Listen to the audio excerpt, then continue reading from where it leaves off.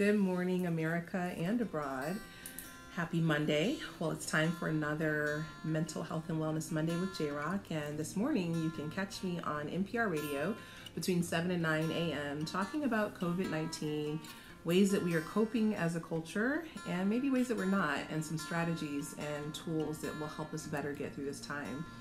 I also want to just remind each and every one of us that we are not human doings, we are human beings. And I know as difficult as it might seem right now to slow down and to settle down and to take in nature and to take in conversations with family or friends, with your children, with your neighbors, even at a distance, those things can still happen. And we can slow down and be in the moment and be human beings and not in this cycle of going, so much that we forget to slow down. So oftentimes it's not what happens to us, but how we respond to it. We certainly cannot control what is happening, but we can control our reaction and our response and how we show up in the world. And I think that more than anything, and I often say this to clients, there are two forces in the world, in the galaxy, in the universe, and that's love and fear. And at any given moment, we can give into fear, which is scarcity and lack, and catastrophizing about what could happen. Or at any given moment, we can shift into a place of love, which is abundant, which is opportunity, which is more than enough. And being mindful means being in the moment, that nothing else matters except what is happening right now, and nothing will matter in the next moment except that next moment. And that is a practice. Don't get me wrong. I'm not saying that in watching this video, you'll just go out and do that.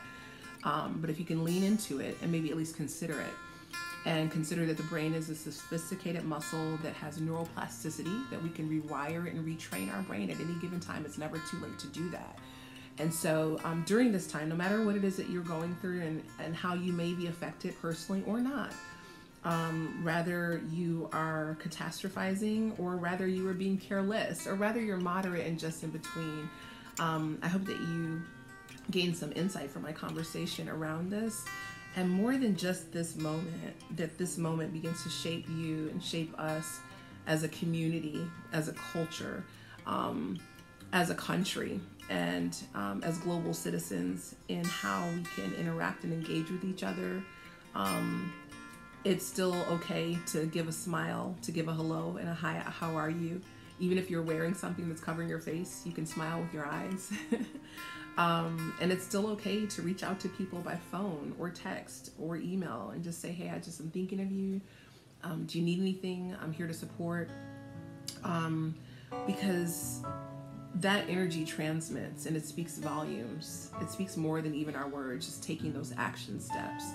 And so this is a really, really good time, I think, for all of us to practice surrendering, letting go of the need to control our outcomes and control how our days go, and control exactly what happens next, but really getting that we can surrender and become a part of this greater ecosystem that we're all a part of, and just sort of in a sense get into this divine flow.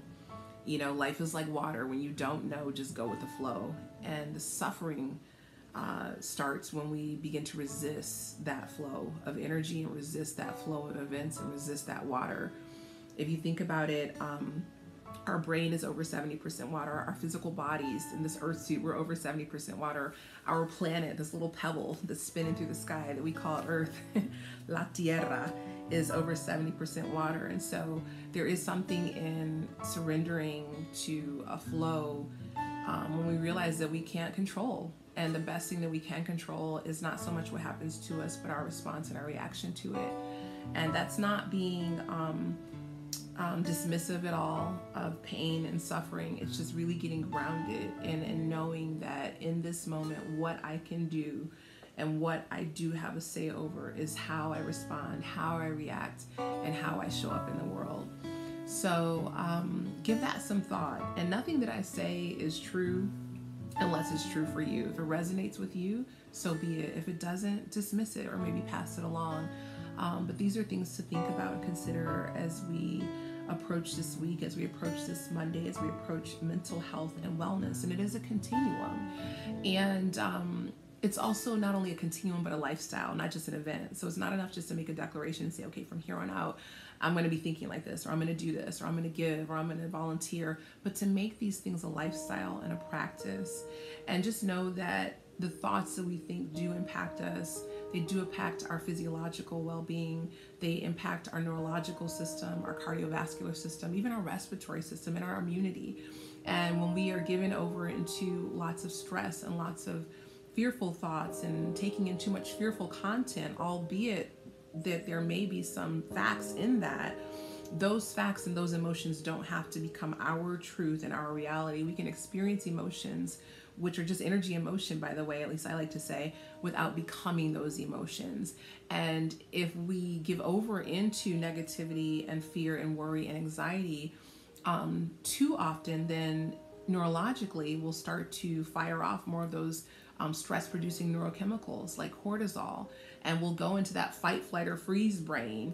And when we're in that primitive brain, that limbic system, that limbic brain, it is very difficult to be rational, it's very difficult to be logical, and it's very difficult to be grounded. So when we shift our thinking, shift our perspective, shift our energy, shift the content that we're taking in, shift the tribe that we're talking to and the people that we're around, oftentimes we'll also make a neurological shift in those neural networks, and we'll begin to depress the releasing of stress hormones and begin to release endorphins, which help to produce joy, or oxytocin, which helps to produce and encourage bonding and relaxation. And so these are just things to think about. I practice brain-based clinical psychotherapy, and so I'm always thinking in terms of the brain, because it is the most sophisticated muscle. We have neuroplasticity. We can retrain our brain, and we can create new neural networks, which then produce new neurobiological outcomes in our physical health, as well as new relational outcomes in our relational wellness and health with our colleagues, our coworkers, our friends, our family, our partners, our spouses, and our loved ones. And so I had a little person tell me one time, we were painting and I was doing some work with children, and he said, you know what, I think I made a mess, but I'm going to turn it into a masterpiece. And so I just want to encourage you that if you feel like there's a mess in your life right now, or that you made a mess of your life, which I think every human on planet Earth has felt or experienced at some point, I know I have at points in my life, I want to encourage you can take that mess and turn it into a masterpiece. And oftentimes it's all a matter of perspective.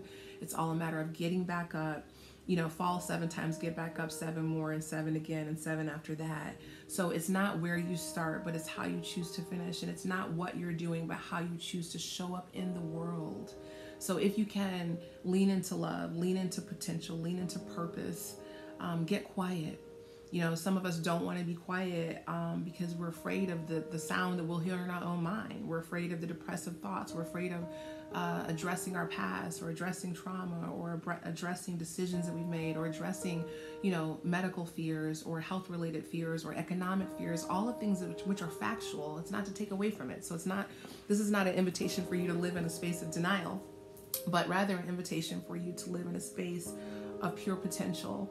And realize that I say oftentimes in my, even on my practice voicemail, after every storm, the sun will shine again. And none of us can choose our beginnings. And we can't always even choose the things that occur in our lives, but we can always choose to write a new ending. So I invite you today to consider writing a new ending and becoming a co-creator and author in your own life, and writing a new chapter. What is your next chapter? And in that next chapter, instead of asking yourself, why am I going through this? Or why is this happening to me? Or why is this happening to us? Ask yourself these 3 powerful questions that I say to every client across the couch whenever I'm in the room in session. Instead of asking, why is this happening? Ask, what is it that I need to learn? What is it that I need to know? And who can this help? And when you do that, it expands the conversation. And it takes it off of me-centered and egocentric and self-centered, and it takes it from individualistic to collectivism. And collectivism has carried us through centuries and through thousands of years, and collectivism will continue to carry us through. And you may feel metaphorically, you may feel literally isolated right now. Maybe you are. Maybe it's just you. Maybe it's just you and your cat, or maybe it's just you and you. But kind of like Michael Jackson said, I'm talking about the man in the mirror or the woman in the mirror. When you can get comfortable with that woman in the mirror that you see back in your reflection, you can get comfortable with that man in the mirror, you can get comfortable with that person that you are, you'll never truly feel lonely. You might be alone, but you won't feel lonely because you're comfortable in your own company. So allow those thoughts to flow through you, allow those emotions to flow through you, allow the energy to flow through you. And then remember, through reticular activation with our brain, whatever we focus on heavily is what we'll notice more of. So that's why we think we feel like we're drawing it to us, right? But whatever you focus on will continue to grow. You focus on the cherry red Mustang that you were looking at buying off the lot, and now everybody has that same Mustang. Or you focus on this particular laptop or this particular book that you want to buy, and now everybody seems to be getting that. Well, no, it's not that people went out and started purchasing more of those. It's that whatever you focus on through reticular activation will continue to grow, and you'll notice more of it. So focus on the wind, focus on the sun, focus on nature, focus on possibilities, focus on faith and not fear. And just know that in the words of my grandfather, he used to always say, this too shall pass. This too shall pass. Nothing lasts forever. So I hope that you enjoyed this Mental Health and Wellness Monday with me via J-Rock Therapy. Feel free to reach out to me on my Psychology Today page or through social media. And just know that you are loved, and know that I believe in you. And it's not where you start, but it's how you choose to finish. So finish well and be well. Rock the day, rock your recovery, rock your healing, rock your journey, rock your life. From my home to yours, or my office actually, in the office, from my office to your home, take care of yourselves, be kind to yourself and to those around you.